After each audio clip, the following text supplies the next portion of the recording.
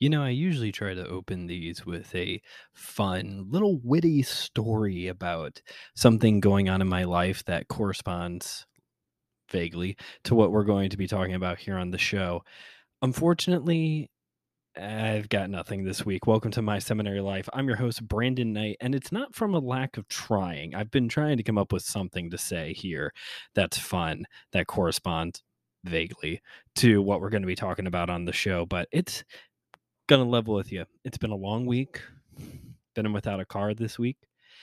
Been a long week cooped up with producer Cooper. And I'm recording this at the 11th hour to get it in before the due date tomorrow morning. So yeah, it's going to be a good episode. We're going to plug right into the good stuff. But sorry about the lack of a witty story. So far here on the show, we're doing a series called Intercultural Ministry. For those of you coming in for the very first time, it's been talking about culture, why it's important to research and study and value other people's culture, and also learning how to read scripture, read scripture without cultural biases, understanding that we do read culture or read scripture with cultural biases, and trying to navigate this complicated waters. It's a class like this proves that there is more to ministry. Ministry is more complicated than just go preach your sermon, go love on someone. It can be more complicated than that, and it is more complicated than that, and we need to realize that. Last 2 weeks on the show, we've had missionaries talking about the cultural experiences they have had. Jamie Taves traveling around, experiencing a variety of different cultures as he makes short films, short documentaries on missionaries. And Nate Hardley talking about his experience the past 5 years doing missions in Uruguay. Today, we're going to be talking about a reoccurring homework assignment that I have had every single week for this class and some of the lessons that I have been pulling from it. So each week I have had to do a case study. So for those of you unfamiliar with a case study, in general, case studies present to you either a scenario that has truly happened or just a very plausible scenario that you then have to sit down and wade through the waters of, okay, what happened in this scenario and what needs to happen next in this scenario? What is the logical outplay of this scenario? How do we get involved in this scenario? So that's the general idea of a case study.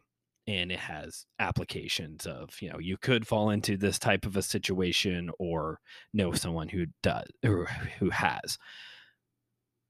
For this class specifically, this is how the case studies have worked.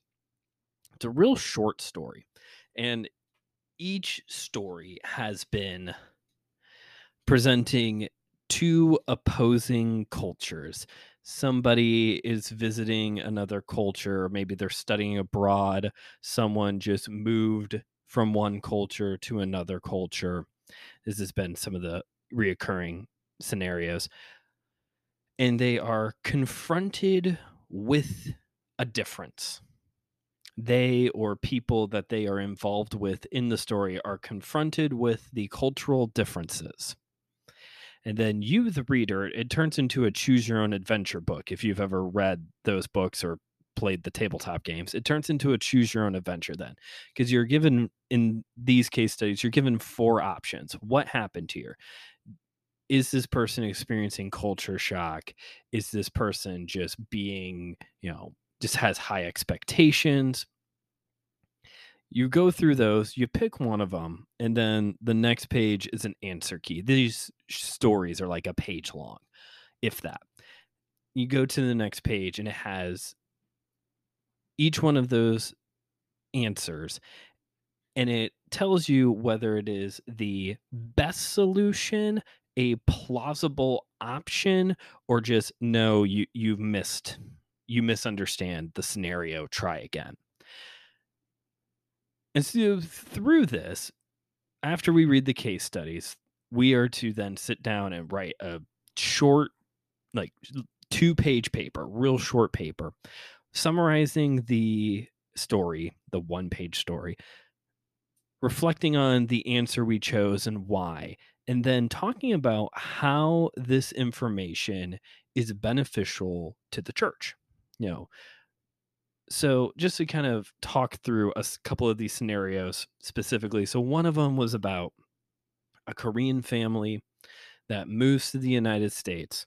They've adjusted really well, have gotten involved in church, but the husband in the family is talking to the neighbor who lives next door about how, they feel very disconnected from people, and they don't have very many close friends. And the neighbor, the American neighbor next door, says, well, let's put something on the calendar for next week for dinner. And the Korean man replies, that's exactly what I'm talking about. So that's one. Another story we read about was about a foreign exchange student, an American foreign exchange student, going to an Asian country. I don't remember exactly which one. I think it may have been Thailand. And he runs into somebody while he's at school from Thailand. And the individual, the American, wants to work on improving his language skills, and the person from Thailand wants to work on English. So they agree that they're going to go spend the day together on a hike at a local nature place to get to know each other better and to work on their languages. And the boy boy from Thailand arranges the whole thing. The American student's pumped. He shows up, and there's like 25 people that this person from Thailand has brought along on this hike, because everyone wants to meet the American student and work on their English. And the American student is really bummed about it. And the person from Thailand is very discouraged that they are really bummed, because they went to so much work to to arrange this outing. Another one that comes to mind that we had to work through is a different foreign exchange situation where a Brazilian couple comes to the United States, New Orleans, to work on graduate studies at a university. It doesn't say where. They meet a young couple. They become friends throughout the first semester. During the second semester, they don't have as many classes. They rarely see each other. But the Americans had said, whenever you're in town, drop by. Whenever you're around, drop by. And so the Brazilian couple do. They just drop in one day unannounced. And the American, the husband, I can't remember if they were married or not, but the husband is very thrown off by their arrival. He's frantically picking up. He doesn't offer them any refreshments or anything, or an explanation as to where his wife is. And the Brazilian couple leave discouraged, thinking that they were closer friends. So that was a few. There's been more. There's been other articles and other stories we've had to read. Those are the three that immediately come to mind of, okay, so what's going on in these scenarios? What is the issue? And how do we work through this? And how does the church benefit from this? And so you run it back. So with this Korean situation, the issue is that the Korean family comes from, actually, it's very similar to the Brazilian situation. So I'll talk about both of these at the same time. They both come from this context where they come from this culture that's very collective. If you listen to last week's episode with Nate about Uruguay as well, that it's, you just drop in. You just come together as friends, as family. You don't have to arrange an appointment. You just drop in. So in the Korean family situation, the Korean family is discouraged that nobody just drops in. Nobody just drops by. Here in America, we're very time oriented. This isn't really even like an individualist issue. We're very time oriented, so we have to put everything on the schedule. Everything has to be planned out. Even people who aren't really planners still have to kind of have something on the calendar at some point.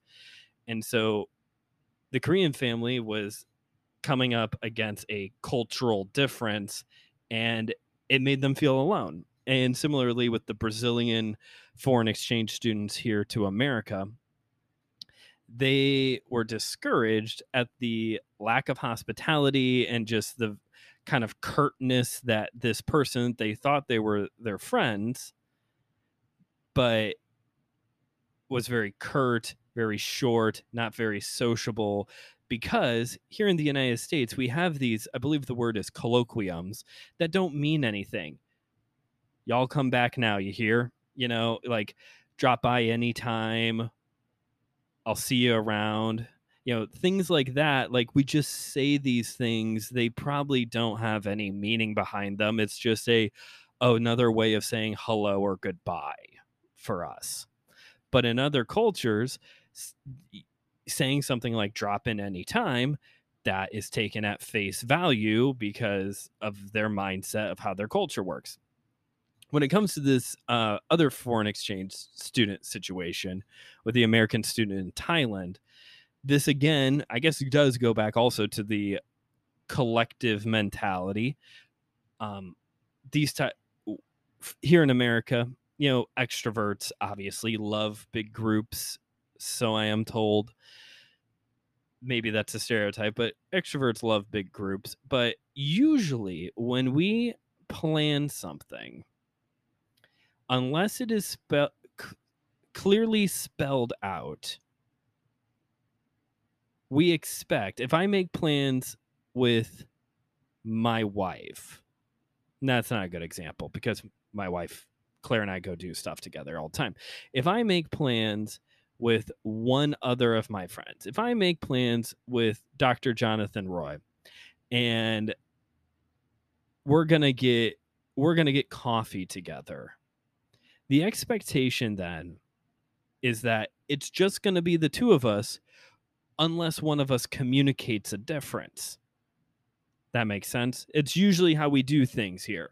There is usually some form of a communication of, hey, let's go get coffee. I'll invite Annie to come along. On the flip side, though, in other cultures, you have more so this mentality of you just bring people together. You don't have to check in. The expectation is that there's going to be more people around. So for the American student who thought they were getting one-on-one time, and I can sympathize a little bit with the American student because I'm an introvert, and I think I would be put very off guard if I showed up at an event that I thought was just going to be me and one other person, and there's 25 people there. I think I would be a little thrown off too, and maybe a little discouraged because I like smaller groups. I get to know people better. Anyway, so in each one of these scenarios, we write this little paper talking about, the situation, the answer we chose, why we chose it, then explain whether, go into why the best answer is the best answer. And I think what's one thing that's cool, sidebar, is that there's not always like one correct answer. Sometimes the answer is this is the best answer, not the correct answer, or this could be one of the best answers. There are situations where it's like, there's not a lot of nuance in this situation, so it's probably this, but it could also be this one as well. That's a sidebar. Anyway, but then we need to talk about how this information applies to the church. Now, for those of you who have been around the show for a while, you know that I like to dunk on forum posts. Forum posts aren't great. But the point of forum posts is that it replaces what should be classroom discussion time. It's probably worse, if I'm being quite honest, than how classroom discussion time normally goes, but you have to have something like that. I kind of wish that there was a step where we have to discuss these case studies with the rest of the group, because I noticed a pattern in my answers on the church part. And I'm curious to know where my other classmates fall. It's been very interesting. This has been a class where I guess you could say the cards have been put on the table at times of like when it comes to people's different interpretations of culture and race and ethnicity. I'm not trying to say that there's racists in the group. That has not come up at all. But there has been times where it's like, well, no, I don't agree with that a little bit more strongly than I have in other classes situations. So I'm curious to know how my other classmates handled these case studies. But for me, at least, these case studies build an argument for loving your neighbor in a unique way.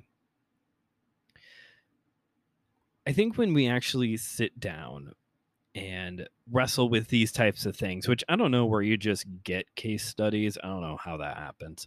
But when you sit down and you actually wrestle with, like, okay, these are cultural differences and these are real world situations where, or possible real world situations somewhere in the multiverse, that these play out and people are feeling lost, they're feeling marginalized, they're feeling alone, they're feeling possibly depressed even in these situations. As a church, when we become aware of the fact that cultural exists cultural differences cause these types of things, I think that should send a send a message to us that we need to be able to s- to engage multiculturally.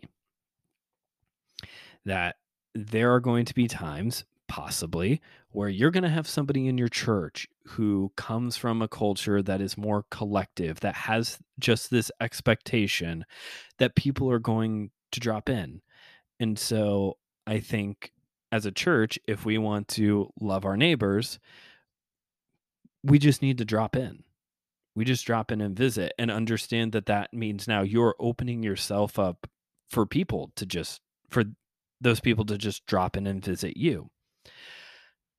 I think this builds a case for learning how other cultures function and understanding that no culture functions perfectly. There will be times where scripture confronts a different culture somewhere around the world. It confronts the American culture, it confronts the Japanese culture, it affects, it confronts everyone in some way.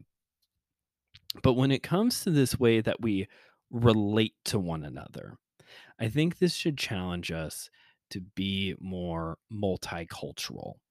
And in a way, I would say becoming more multicultural in our approach of, you know, this is a collective group, so we need to, bring people together, or giving, maybe you have a high concentration of a certain group in your church, finding ways to give them a voice in your church.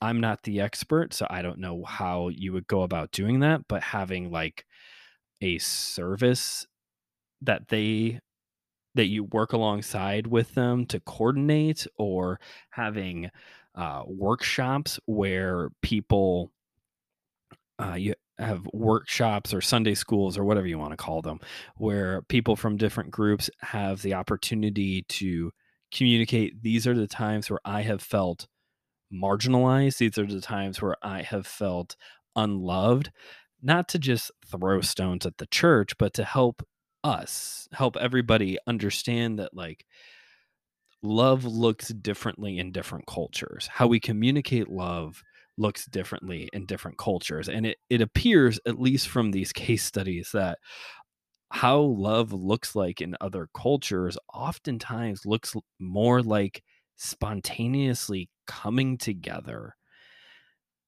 Which doesn't that kind of sound like how the church is just supposed to be in general, where two or three are gathered together, there I am. I'm probably ripping that way out of context. More on that next week. I'm probably ripping that way out of context, but you know, the church, our family, our friends, that we're to be together.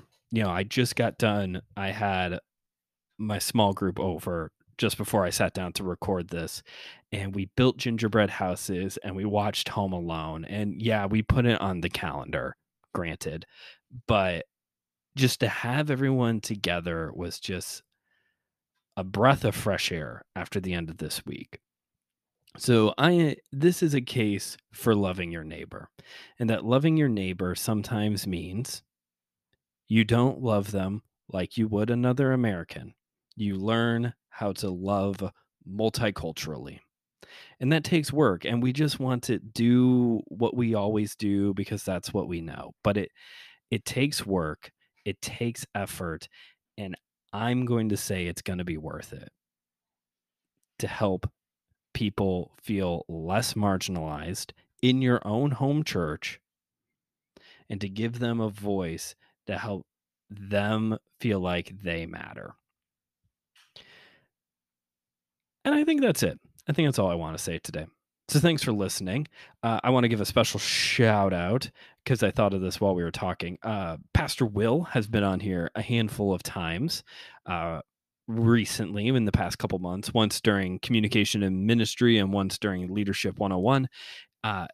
He has a church down in North Carolina, Lutheran church, and I watch their services during the week. And they've just got done doing like a whole bunch of Sunday school classes and Zoom meetings with their social justice group and just learning about different cultures. And I just want to give him a shout out, give Holy Trinity Lutheran Church in Chapel Hill, North Carolina, a shout out for doing what I talked about today of giving people a voice, giving people an opportunity to teach us about how we can love better on other people.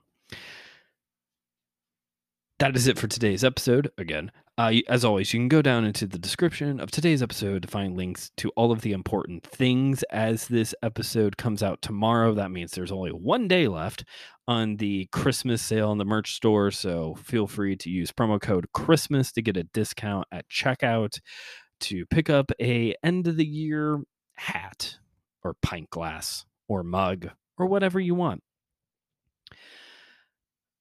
You can also, if you feel like it, rate and review the show wherever you listen to your podcasts, Amazon Music, Spotify, Google. I don't think you can review shows on Google. I don't know if you can review shows on Amazon, but you can on Spotify and Apple, so do it there. And also if you'd like, send this show along to somebody that you think could benefit from it. Hey, if you missed it, this past Thursday, I was a guest on the Go There on 4th podcast. This is a faith and fantasy football show. It was a great time hanging out with Jason, going over our picks for the week, who we thought was going to win this Thursday, Sunday, and Monday night games. Also, talking about our struggles this season with our fantasy teams, who our starting lineup is this week, and also got the opportunity to talk about the importance of silence and using silence as a form of worship this time of the year. So go on and check that out. I've shared the link on Facebook, but you can find the podcast wherever you get your podcasts. And I believe there is a YouTube video version as well, if you would like to check that out and look at me more. It's kind of weird. Next week is the finale to Intercultural Ministry series. I can't believe we're already done, but it was kind of a quick one. This was a bit of a quick one. But it's because we have the holiday party and it's just like other stuff coming up. So yeah, next week is going to be the finale, and it's going to be a review of the book Misreading Scripture with Western Eyes by two people whose names escape me. One of them is Brandon, though, not me. But I remember that his name is Brandon. The other guy's name is Randy. Uh, and yeah, so it's been a great read. I've done two other book reviews on the show, and this one, it takes the cake so far. So gonna end this series on a high note, possibly a little discouraging, but at least on a high note because it will be a good book review. And like I said, after that, we got the holiday party with special guest Joshua Knoll on the show. So it's gonna be a lot of fun. Thanks for listening. I believe that is it. So remember, theology is for everyone. So keep on studying.